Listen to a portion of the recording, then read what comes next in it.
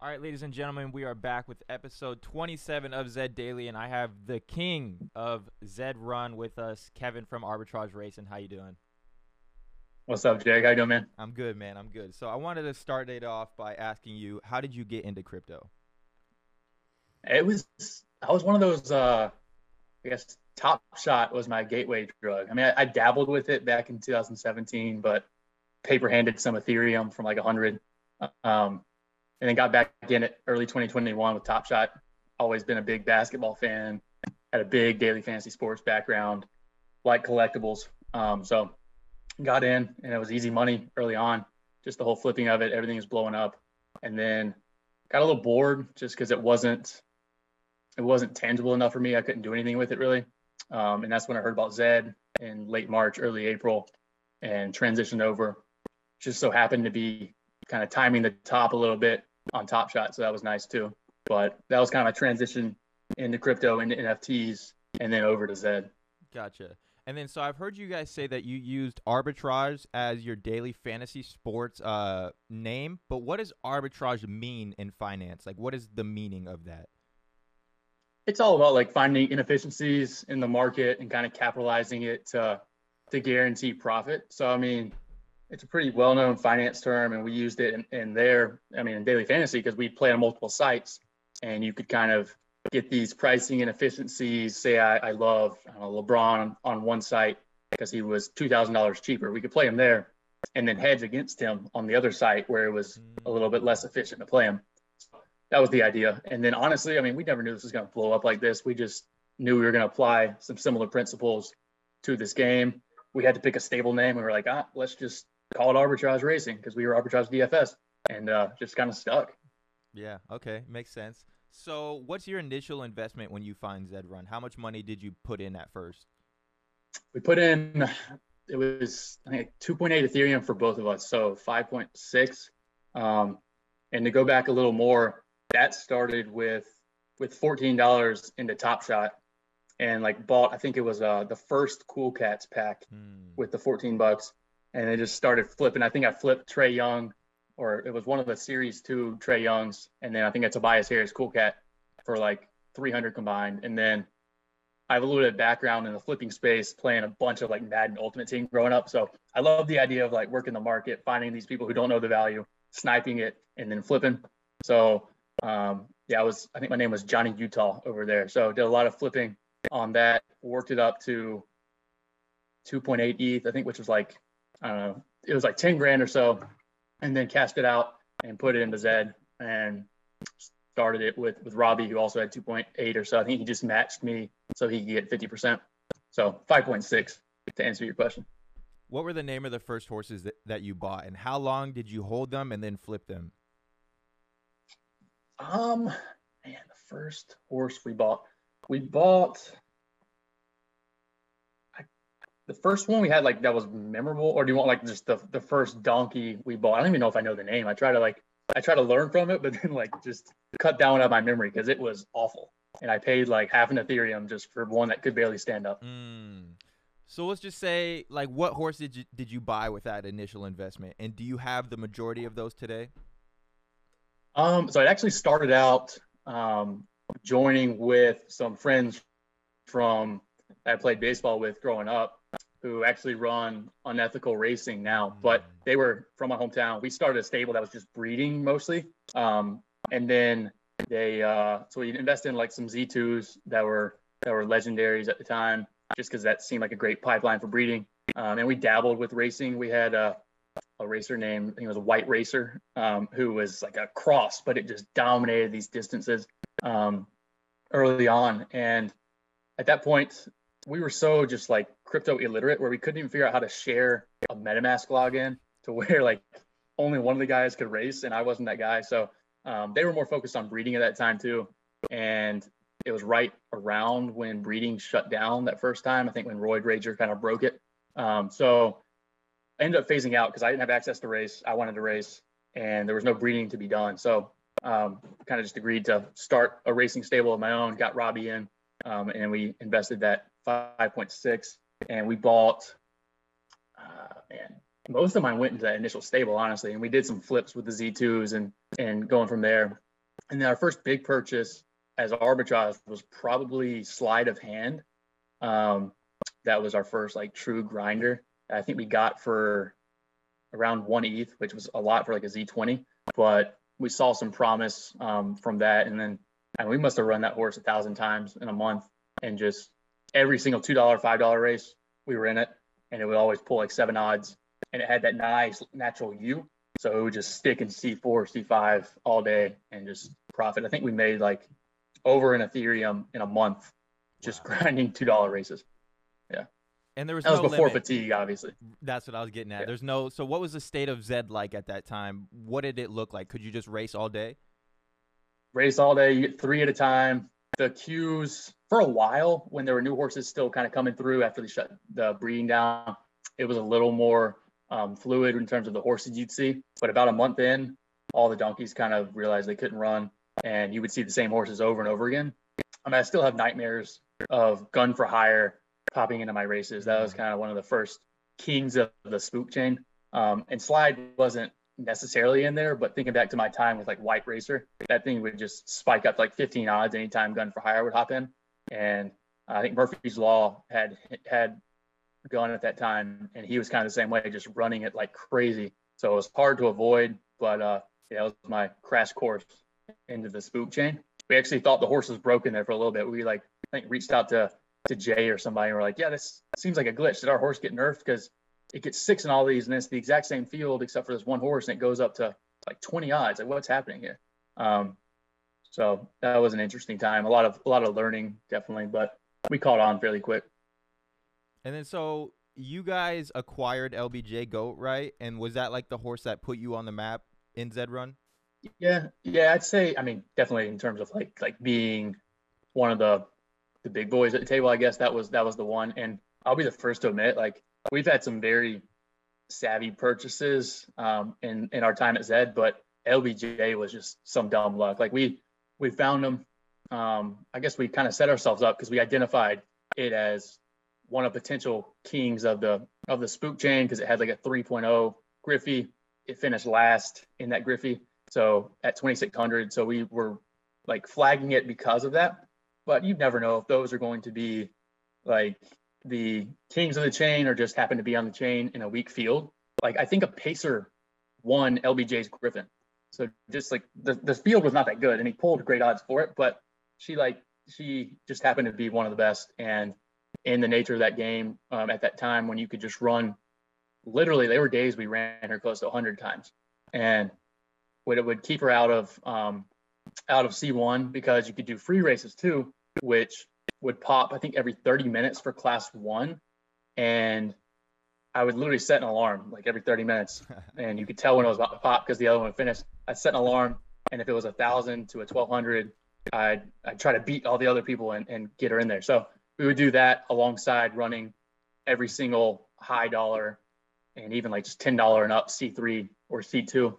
And it was awesome. I think we made like, we could probably get the data if we wanted, but it was multiple Ethereum in a month from just running LBJ. Was LBJ Goat the horse that kind of taught you the system that you know now with downclassing and running your horses efficiently? Like, was that your testing horse to help figure it out? Yeah, absolutely. I mean, yeah, we initially got it. I think it was like June 1st. I still remember the day. Like June 1st is when we bought, when the bid was accepted. And from there, we kind of took it by storm, pulling amazing odds in all these fields. And I think there was one field where it beat Valkyrie, who was kind of the C2, C3 beast at that time. And at that point, we were like, wow, this is a great horse. So then we just kind of sent it on the way up. During that time, you didn't have to wait to get to class 1 before you could race in class 1. Mm-hmm. So, I mean, one of my favorite times in like Zed Discord was that day when everybody just kind of called on to LBJ being out there. Kind of a fun, like polarizing name. And there were just like people following along. Some people saying he's like a fraud, some saying she's awesome. And then I threw her into a class 1 with like Rendezvous and all of those beasts. And I think she did fine. She pulled like 4th best odds, but that was the point where I was like, okay, she's awesome and dominates, but she's not the king or the queen, whatever. And decided to reel her back in. So you can look at the race log. We kind of sent it And then we went back and tested a 1600, which is where all those specialists will tend to like A shape over the middle and pull really high odds if they're a true specialist. And once she did that and pulled really high odds, we knew she was in that chain at the time and wanted to reel her back in. So at that point, actually reached out to Murphy's Law, who was probably like one of the true OGs of tanking with Gun for Hire, because that horse had no business being in class 4, but he knew what he was doing. I think Valkyrie was doing some similar stuff. So reached out. It was all very intuitive to me. He just helped refine some of it. So shout out to Stins on that. But that was definitely the horse that we refined it with. And then we kind of brought it mainstream, I guess, because people were doing it ahead of us, but it wasn't that public. And then by doing it and by profiting so much with LBJ, I think it kind of brought it to the forefront. And I still remember early on, we debated it because it was going to kill the win percentage. Like LBJ could have easily been a 20 to 25% winner in the right C1s if we wanted to do that. But we wanted to maximize profitability and maximize ROI. So it made a lot of sense at the time. But people would like tag us and act like we were like ruining the horse and ruining like their resume, and we were fools. We're never going to be able to sell the horse for anything. I guess we can touch on that later. But there was some hot takes coming out, mainly because people just didn't quite understand it. So personally, I loved hearing that because that meant we were enough ahead of the like general population that there was still an edge to be had in this department. And then after it went mainstream, around the time I did that interview on Zed Insights, everybody seemed to be tanking, and now it's just kind of common practice in the meta, if you will. How much profit did you make with LBJ Goat while you had him, and then how much did you sell her for? Yeah, I'll pull it up. I want to get the number right. I don't know if we ever hit 10. I think we got to like 9.2 or something. Crazy. running LBJ over the course of like 4 months. And then we bought for 1.5 just as a one race Z3, and then sold for to WAGMI for basically the value of like 15. So it was some ETH, some horse equity. But yeah, so a decent little 4-month flip. And you had LBJ Goat posted at 15 when I first came into the game, right? Kind of just as like, fuck it, if you want to buy it for that price, then go buy it. Yeah. Yep. The problem I find this problem a lot when I'm selling horses, and like why I don't sell horses that often is I price it as if like the value of it to me and to our stable running it, because I don't want to let it go for cheap because I know we can make X amount a month like just running it, right? And then that's assuming someone is willing to dedicate the amount of time that we put in to run it optimally and truly get the maximum value out of it. So often there's a disconnect between what we value it at and what people are willing to pay. And that's perfectly fine, but that's a lot of reason why we end up just holding a lot of our horses. Makes sense. So you perfected the racing system with LBJ Goat, and at this point, you still have LBJ Goat, but how did you go about scouting out these new horses, the Princess of Power, the Milk Bar Manias? How are you scouting these horses and finding them so early? It was so much easier with odds, and part of the reason why I will debate anybody who says that odds should come back. I could see it in some element. I don't think odds are the answer because the game was just too easy at that point with odds. Once again, I think we were a little ahead of the curve on that portion of it. If you give the current state of Zed a month with odds, they will know exactly what we knew at that time. And they were way too easy, way too telling, and it would just kill any like longevity of the game. So I think they made the right move on a side note, getting rid of that. Maybe you could give a little more information with the flames, but that's a different conversation. In terms of like scouting, we call it horses. With odds, it was quite easy. We had certain horses that we knew how good they were running, and we had them in every single class at most distances too. So if you're following it as much as we were, like we were on the game all day, at least one of us just tracking, seeing almost every race. You had that old site Zest that would pop up with every single odds. So we would track quite literally every race that came through that site to see if there was a new name that popped up. And once you see great odds, you want to see what the field is like, right? So typically we get one on our radar by seeing the odds, seeing the super low thing that would catch our eye, and then we would try to snipe the next race of that racer with one of our own, because they gave you 3 races at a time back then, and you had unlimited stamina.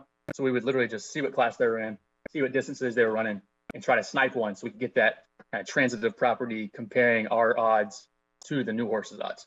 At that point, hopefully it was early enough, we would know pretty close to how exactly good that horse was going to be. And eventually people started to catch on to a little bit on that. Like, oh man, we beat LBJ at 2,400. That horse is awesome. So we must have a killer. Or like, it really didn't get beat back then, but it would get close. And they'd be like, oh, I pulled 9s against LBJ. This is a killer. So what we did for Princess of Power was take it another level where we had a feeling Princess would at least be competitive with LBJ at distance. But at that time, the owner didn't really know if it was a distance horse or a sprinter. So I think it had joined at 1,200. And what people didn't know at the time was whatever position you were on, like the distance, the marathon ladder, you would also fall in that same order in the odds of the opposite end of the spectrum. So it was a 1,200. Princess of Power, I think, outpulled LBJ like 9-13. And as soon as we saw Princess beat LBJ by that much at a non-primary distance, we knew it was going to be better than LBJ. But we didn't tip our hand because that owner didn't see LBJ in a 2,400 and Princess beat it. So we still paid a pretty penny because they were fairly sharp. They knew what they had, just not quite what they had. So I think we paid 3 for Princess, and I've since made like 12.5 offer. Is that the best situation when you get a guy that doesn't know what they have? Like a new guy, say for me, for instance, you kind of tipped me off because I saw your wallet address and I knew you were the best racer in the game. I'm sure you probably changed up your strategy now, but yeah, like, go ahead. No, that's a great story. I mean, the ideal scenario is, yeah, somebody doesn't really know what they have. The true ideal scenario is somebody doesn't know what they have and they have just a buy now out there because they want to cash out and they love the idea of getting a quick like $1,000. That's the dream, and you just go snipe the buy now, because it does feel a little wrong, like taking advantage of somebody who doesn't know what they're doing and bidding and then them just accepting. It feels a little different than them setting a price they love and you just beating other people sniping it. Probably is the same thing. It just feels better, make me sleep at night. But we don't really have many of those like super snipes, I'll call it. It was more so finding them early, taking an educated risk, and then paying a price to reflect the amount of risk we're willing to take on, and then just surviving long enough to hit those upside scenarios like Princess of Power, like Milk Bar. So it's kind of just setting ourselves up to get lucky. But I mean, you could quote it as well as I with that Diamonds exchange, where I don't remember what tipped me off with Diamonds, but you could just tell it was a killer. It was a Z2, and I don't ever think I really like lowballed you. I almost came on too hot, if anything. I think it was like 5, and then I got all the way up to like 10. And this was the time there was not many sales going for that high. And it was early too. You were probably single digits or low teens races in. And I mean, God, props to you for just, I don't know. I mean, thinking psychologically of like, man, he must know what he's got. But people who get mad at us for having burners now, you can thank Evergreen for that, man. He is the reason, because I have no doubts if we had kind of changed our strategy and he may not have known it was us, maybe he didn't have that same conviction to hold on, knowing that we knew something about Diamonds. Yeah, it was because I came in, I bought the horse for 1.1, and I come back the next day and I see a 3 Ethereum offer. Now I'm sitting here like, okay, I could take this quick flip, but somebody knows something about this damn horse that I don't. And then the one thing that tipped me off is that I researched the game, and then I go into the wallet. Now at this point, I'm new to NFTs. This is my first NFT. And so I'm like, I think I'm doing some real detective shit by going and looking in your wallet. And then I see all these killer horses. I'm like, this guy knows something about my horse that I don't know. And then I went back and looked at the races and saw like you tossed in Princess of Power or LBJ Goat or something like that. Yeah, I think it was like 2,000 meters. Diamonds had like pulled comparable odds to Princess. And while that's not her best distance, that like doesn't happen very often. I mean, Breathless Edge didn't pull the same odds as Princess of Power at 2,000, and Diamonds was doing that. So I knew something was there, even though it was super early. Like, that's not fluky at all. No. Would you have entered Diamonds in the if you had him, would you have thrown him in that 1,000-meter Netflix race? Yeah, absolutely, man. That's the horse where like the win equity is just so strong. If it was a normal, like no rake but no juice, that high of stakes, I don't think I would have done it. But it's so positive EV for that horse with that win equity to run there. Like you may look stupid 80% of the time, Right. but the 20% of the time you're going to be just paying for those other 4 out of 5, and more. So it's absolutely the right choice. As long as you have the funds, like don't bankrupt yourself doing it because you're gonna hit some cold streaks as you know. But I think you came in second in the other one, right? Or the third? Third, yeah, and the second one I got third. First one I got 12th. There you go. That's the name right there. But I mean, yeah, so well worth it with the juice pots. So let's go Plus into. the glory and like the rush, man. It's so good. Tell me about that, because you were in. Were you in the first one with Milk Bar? Yeah, I got both. I mean, Nopa actually flamed in both too, but I think came in like fifth and like sixth. So just duds of runs. Is that like the most like heart racing type of race right there for you in the whole platform? No, I tell you the best, like most nervous or like excited I've been on the platform. It's been 2 times, and they're very very different, but both are with Princess of Power. One was I got Princess of Power actually on my birthday, and just like sent it in the middle of the night in a 2600 class 1 against Rendezvous, and that was the one I think it's going to be good, but is it going to be like the next goat? That was the race, and it's just like the rush you get waiting for the race to pop and those odds to come in. It wasn't even the race, it was like seeing the odds and waiting for them to come up, because it's just so like definite when you see it like that.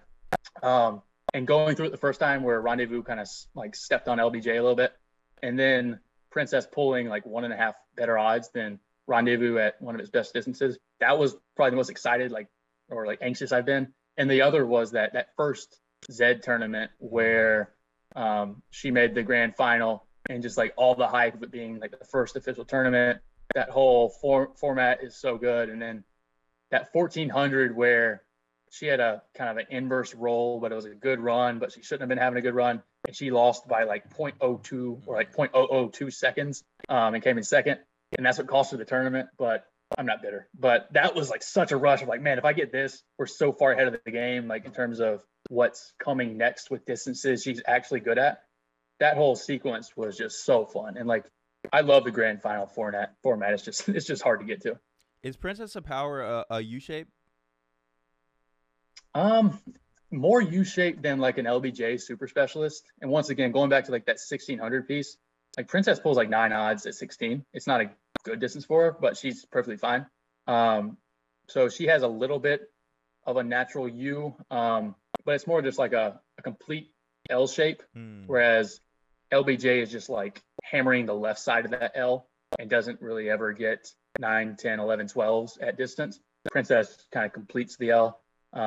So not a full natural U, but a little more variance. And that's part of the reason why she can run in any field. And I think the longevity of that type of horse, because they have more upside as a result of having a little more variance, a little more downside, means that they're going to be sustainable for a longer time. That's why Diamond's what you have. That horse is going to be relevant for, I mean, another 150,000 horses. Like it's going to be maybe not quite as good, but it has runs where its A+ run is not going to get beat by anybody.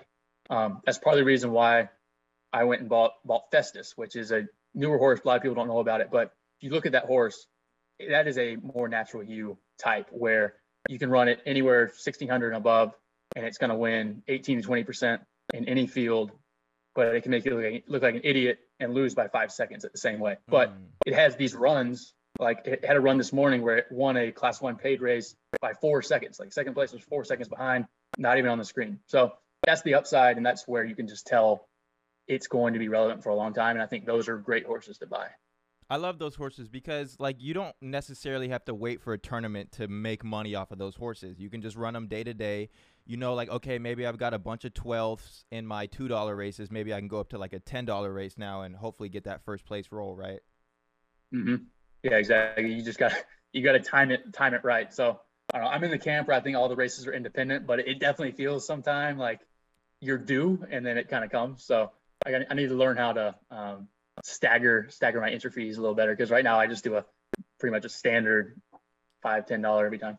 Interesting that you say that, because I thought that you would have this figured out if anybody, but I guess nobody has this I part think figured out, right? Then it's just kind of random. I think it's random. That's kind of how I figured it out. I mean, that's my belief right now. I'm open to ideas. Maybe BG's cooking something up Mm. with streakiness, but I think they're all independent roles. So I just try to keep it consistent. But I mean, with the current system, it's almost impossible to keep things perfectly consistent because if you see a distance pop, I'm not gonna like skip $100 2200 that I know that horse is gonna kill at just because it's been winning a ton recently. Like Mm. I'm still gonna enter it.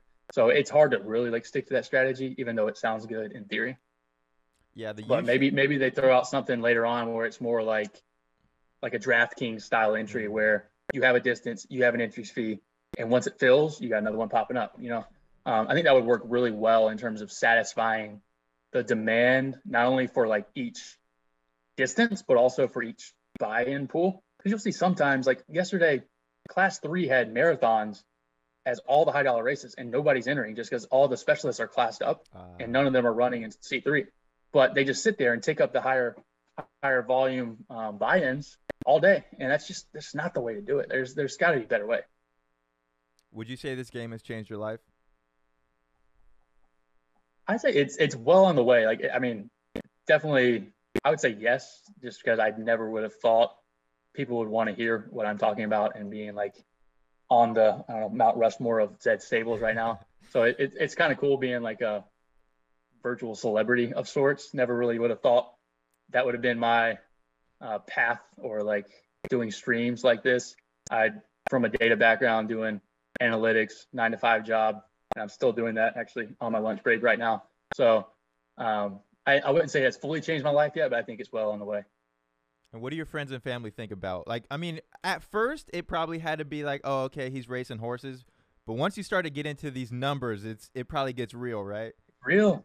Yeah, I'll tell you what, I prepped them well with Top Shot because I came in there and they were like, what the hell is this? Like, it's a picture of a car, like a moment that is a little video clip I can watch on YouTube. So going from that, and I kind of got the shock factor out of the way. And then going from that into something at least you can race like a video game and make some money like daily fantasy sports.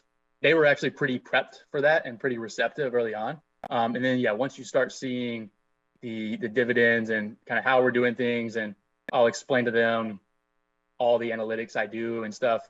I think they are on board. They're still skeptical of the longevity of it, which is probably healthy. Keeps me sane a little bit, Mm. but they're very supportive and thankfully because it takes a ton of time. So let's go into longevity. You're making you and Diamond Hands. Well, you yourself, you've always been making some big purchases, and now you've teamed up with Diamond Hands. Where do you guys see this game? Everybody's making big moves. We got guys like Wag Me now. We got guys like you taking this game more serious. What's the longevity of Zed? Where do you want to see this game go?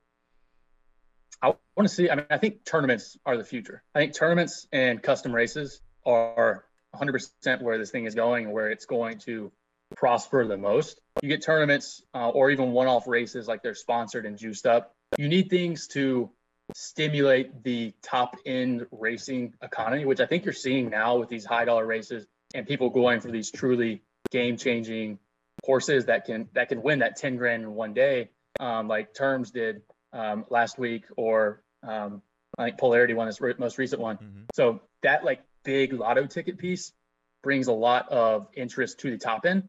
And then by throwing in these A-shape tournaments where if they do it right, I don't think this one's going to be done because they don't have the functionality, but where you have the A shape and then you actually reward the A shape in the bracket piece as well, unlike last 2 weeks ago where they did the top 3 still advances. If you keep the format consistent the whole way, in theory, you're actually going to be rewarding these A-shape horses, which honestly excites me a lot too, because I can go buy an A-shape horse and have fun in that tournament as well. I would argue that has even more of like a market inefficiency piece where you could just find the best A-shaped horse who's priced like a donkey right now and go pick it up and go win 5 grand in a A-shaped tournament once they announce it. So like it's those little inefficiencies that really intrigue me, just trying to be ahead of the curve and go with that. So I think they have a ways to go in terms of refining these tournaments and growing it, but I think they're on the path.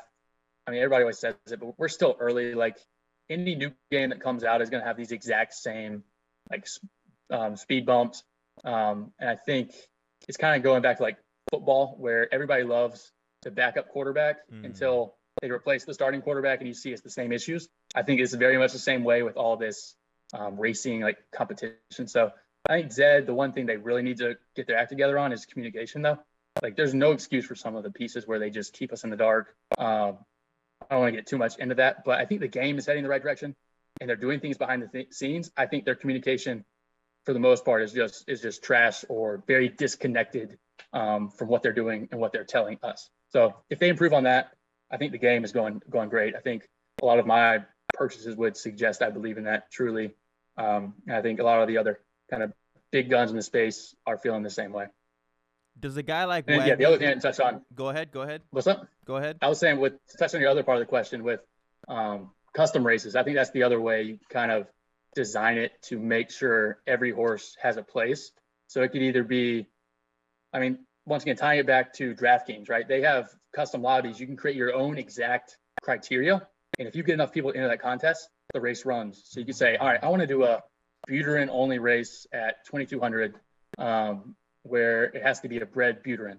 And I enter it. And then if 11 other people want to enter, we run it. And at least I know at that point, like, I'm avoiding all these other beasts. And you can make the criteria whatever you want. There's really no reason why, as long as there's enough demand. Or you could just have one that's like a private contest, and it's you and 11 of your buddies who are playing with the no rake. And it's just, I mean, a great Friday night, you know? So that opens up a whole new avenue for every single horse having a place to be. So if they pair that, the high-end tournaments and tournaments for everybody, as well as like custom races, I think the ecosystem will be super healthy. Yeah, because, like, you don't have to come in and buy a horse to compete against you, right? You can just buy a horse to compete against your 12 buddies at the bar, right? And it makes it fun. Exactly. It's so fun. And then, like, it's unrealistic to think, and I don't want to offend anybody, but, like, it's unrealistic to think week in and week out the most amount of money should go to, like, the lottery ticket horses, right? If you're spending 10 ETH, 20 ETH like WAGMI is on horses, it makes sense for those assets to be the most valuable, and most of the tournaments and big pools to be geared towards those types of horses. Otherwise, your economy collapses because nobody's going to pay that much for that horse. So I think it's important to remember that. But hopefully Zed does a good job, and it seems like they're trying to balance satisfying the premium horses with these A-shaped horses. So far, so good on that. I've been impressed. As long as they figure out what to do with the quarterfinal, semifinal, and final with these A-shapes, because you should not be rewarding first, second, and third in those races. Without giving away your secrets, are you trying to game that right now to get into that tournament? We'll see. It's hard now. If I had LBJ, I absolutely would be trying to get into the A shape, because you have that. Yeah. Yep. So that's an option, but we'll see. Stay tuned. Maybe on Wednesday, or I guess Tuesday of next week, you'll see some names popping up. But in reality, it's pretty hard to game. Like, you can't do it with a sprinter because they're going to be bucketed in that mid block, and a sprinter is never going to win an 1,800 quarterfinal, semifinal, and a final. So you're kind of just wasting your time, killing your win rate. So it's not as easy as to game as just like, hey, run a spike horse at 1,600. It's not quite that clean, but we have some ideas. Does a guy like WAGMI coming into this game give you even more justification and belief in this game? Oh, yeah. I mean, the one thing we're kind of missing with the game right now is just people truly, like, aping in, like those OG crypto people who have all this Ethereum. And I think they're really the first of that bunch, or at least early in that fact that they have all this crypto money, but they want to do something with it that is entertaining. And it's a game, but I mean, at the same time, you can kind of buy your way in, and every horse has a price. And they're certainly doing that, but they're also super interested in learning about the game. Like, I talk with them pretty frequently, trying to give them some racing tips. I know Donkey teaches them a little bit about breeding and things like that. So they're not just dropping money in, they're, like, engaged in the community. So they're much more than like a stimulus package. And I mean, if it works for them, I think that's just proof of concept that they're not going to be the last that comes in. So let's go into arbitrage hands. I see this one wallet. Now, this is before you guys announced it, and I see someone's buying Festus, Ray Del Mundo, and Evergreen Gates. And I'm sitting back, I'm like, this is either KYH or it's arbitrage. And I didn't know, but then when you guys announced it was you and Donkey Teeth, how'd you guys form this? Why? And just what's the story behind that? Yeah, I mean, it's more like in my eyes, you have, like, the blood tool is big for breeding, but in terms of like a single best breeder of monsters, Donkey Teeth like is that stable for me. Mm. So I think as a partnership, it makes a lot of sense to kind of have the avenue of me being one of the best racers and then him being one of the best breeders. It just makes sense for a lot of dialogue, right? So we've been talking a lot, thinking about future breeding plans, getting some tips on both ends for us, and just learning more about the game. So that was kind of how it started. And then it actually came out to where we had Festus targeted, and Donkey Teeth came to me wanting the exact same horse. And at that point, it was like, well, why don't we just, I'm a little short on liquidity because we hadn't sold Milk Bar yet. Why don't we just go 50-50 on it, right? And then we started going a little deeper, got Festus, and then went through targets. And we had some very similar targets as well. And I was like, well, still short on liquidity. Let's go 50-50 on this horse and on this horse. So we kind of started with that. I also adopted a few of his earlier horses that he gave to me for, I guess, half of them. So there's, I think, 9 or 10 horses in that stable. So the plan would be, as he breeds monsters, if I identify him early, potentially we could do like a 50-50 split, and I'll do some race management on those. So at least that's the dream for me. Let me get like a triumph in there, like a Shadow for Days in there, and that'd be a good time. So that's my logic on it. He's just a great guy to work with. So I would point out it's definitely a joint venture in addition to arbitrage. There's no way like us merging our entire stables. It's more of just a partnership and potentially like a go forward of future horses, but he will not be acquiring arbitrage. What does the future of arbitrage and arbitrage hands look like? I've heard people say that some of these stables, like your stable, could potentially become a DAO. What's the future looking like for you guys? We're always open to ideas. I mean, I think whatever we see as the best growth opportunity, we're going to assess. That's where you start talking about like it changing your life. Doing something like that absolutely would. Where you start thinking about like, do I need to do this full time? Because right now we have 2 of us and we can pretty much manage it with both of our workloads and do it optimally. But if you double the horses or you have all this outside investing, then it becomes a little more real. So I won't rule anything out. I think the DAO piece is interesting. You see some of that happening. So I could be like a race manager type or acquired by a DAO would be interesting.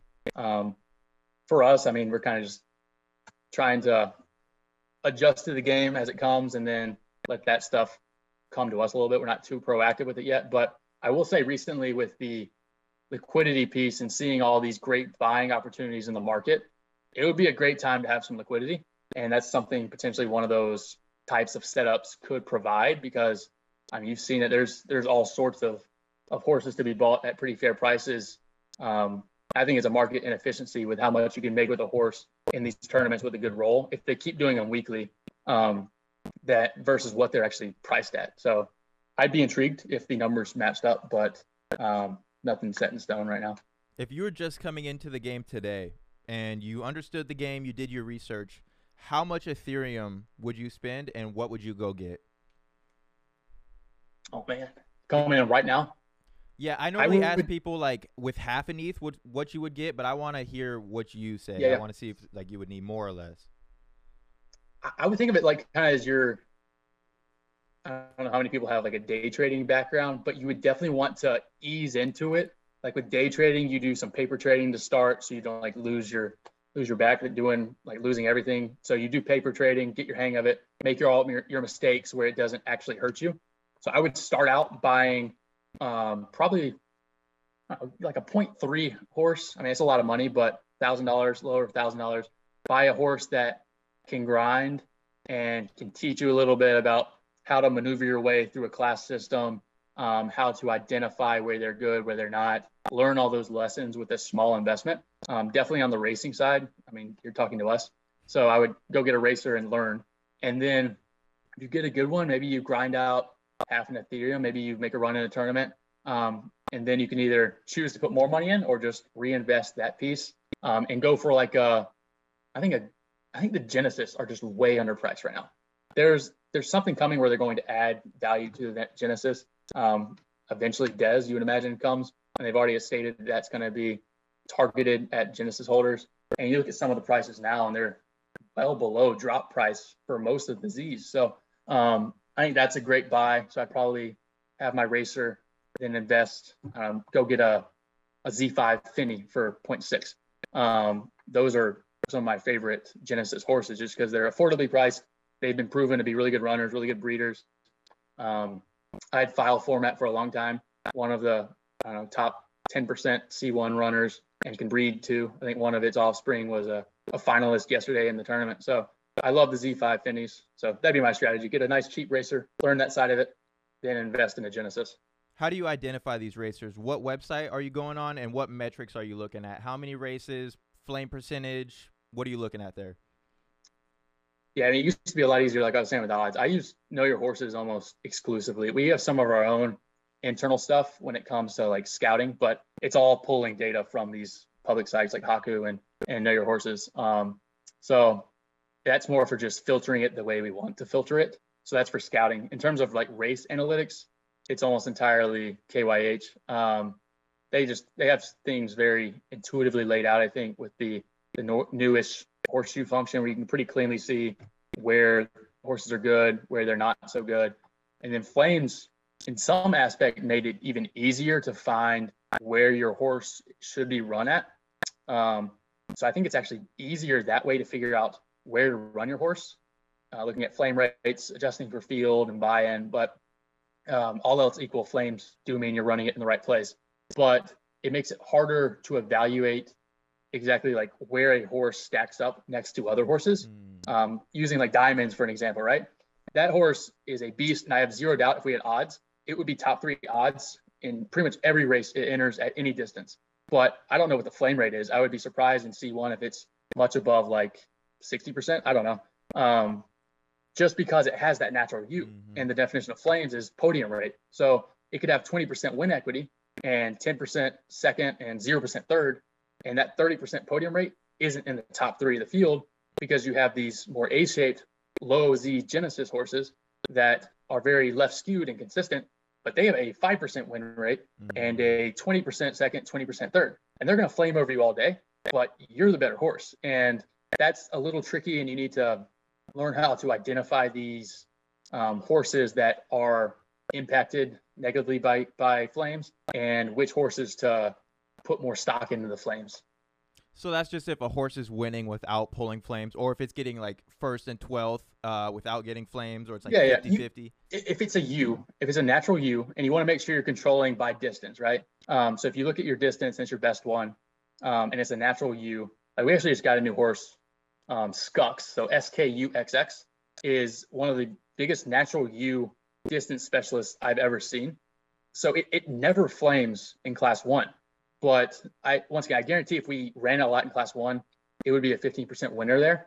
But it will flame less than 15% of the time. So like a rare case where you have a higher win rate than a flame rate. But it's because it's tanking itself so much naturally with a huge variance. But that variance also enables it to win those tough fields because it's got that top end ability. Yeah, I love that. Chat, if you guys got any questions for arbitrage, we got about like 5 more minutes here.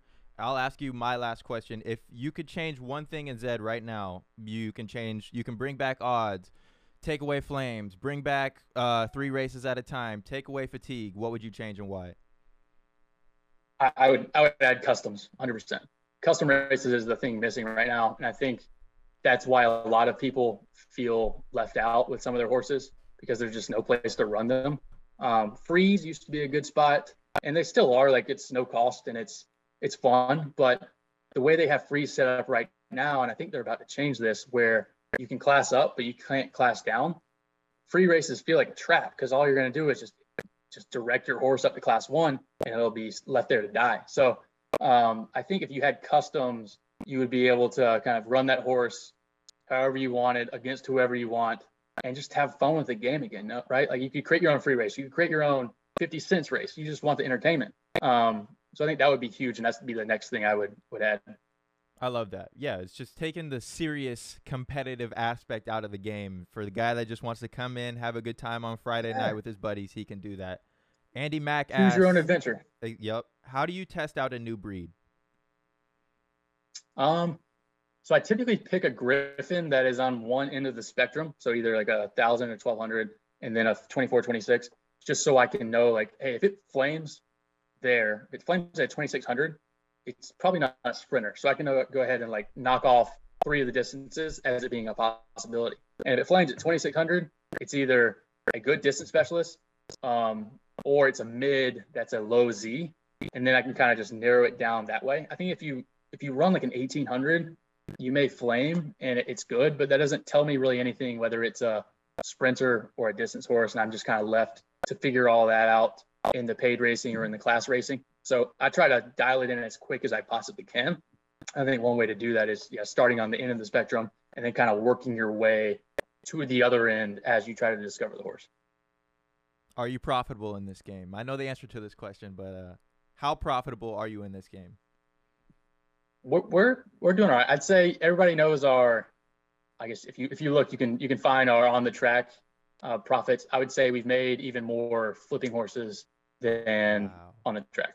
That's what people don't realize. We don't hit every time. I'd say there's probably a 50% hit rate, but our misses are managed well, and we get a price that we feel okay about the downside, and we play for the home run. I like that. And last question for you. I've heard someone say that everybody talks about your wins, nobody talks about your misses. What are some of the horses that you missed on, and how much did you spend on them? Man, we got one right now. It was his name, Bullish Luck was one we have right now, and I think we used some speed data there, and it had good signs of a U. It had like a really like historically good 1,800 time. So I'm still on the fence of whether speed really matters, but I do believe it's a great sign of the shape and consistency of a horse. And this horse showed really good signs of having a significant U. So by running a time that fast, it was comparable to like a Vanilla Bean or a 9 Lives type U horse. And we wanted to pull the trigger, so I think we bought it for like 0.4 or 0.44, and we're still running it, but it's a class 4 horse. And that one we kind of got doubly hit because it's good enough to grind out class 4, and we could have made that 0.4 back or a decent chunk of it back in time. But we bought it like 2 days before they announced the nerfing of the U's with the class system. So it was like, this horse isn't as good as we think, and we're not going to be able to run it in class 4 like we want. So we just parked it right now, and we're kind of waiting for the class system to come back to it a little bit. And if somebody wants to pay 0.3 or 0.4 for it, we would cut losses, but we're not going to run it up into class 1 because that's a death sentence. How much did you guys pay for Vanilla Bean? I don't know if they want to tell us this, but you can keep it on the low. I would say keep it on low. I'll tell you because I know Wagme doesn't mind. We sold LBJ for, I said, like 15, and then Milk Bar for 22. So not quite Artois money, but I think it was a fair buy for them based off the consistency. As long as it stops tanking in these $3,000 races, we made like 1.3, I think, in a month, and that was with just kind of throwing it in anything in class 1 and no huge tournament hits. So I think that's very sustainable. Plus, it's got that Z2 Genesis stability. So I think it was a solid buy, but yeah, not quite Artois level purchase. Gotcha. All right, man. Well, thank you so much for your time. Do you got any questions for me? I'm good, man. I appreciate all you do. And then, yeah, I've definitely learned a thing or two from you watching diamonds. So I look forward to trying to emulate what you're doing with diamonds with our horse Festus. So I'm always learning, and yeah, appreciate what you're doing as well. Yeah, man. Thank you so much for what you've done for the community as well. You've put out a lot of information that you could have kept secret on these what we call synthetic U-shaped horses now. So I think a lot of people appreciate you, and just thanks for being a good dude, man. Yeah, you got it, man. Have a good day, bro. See ya.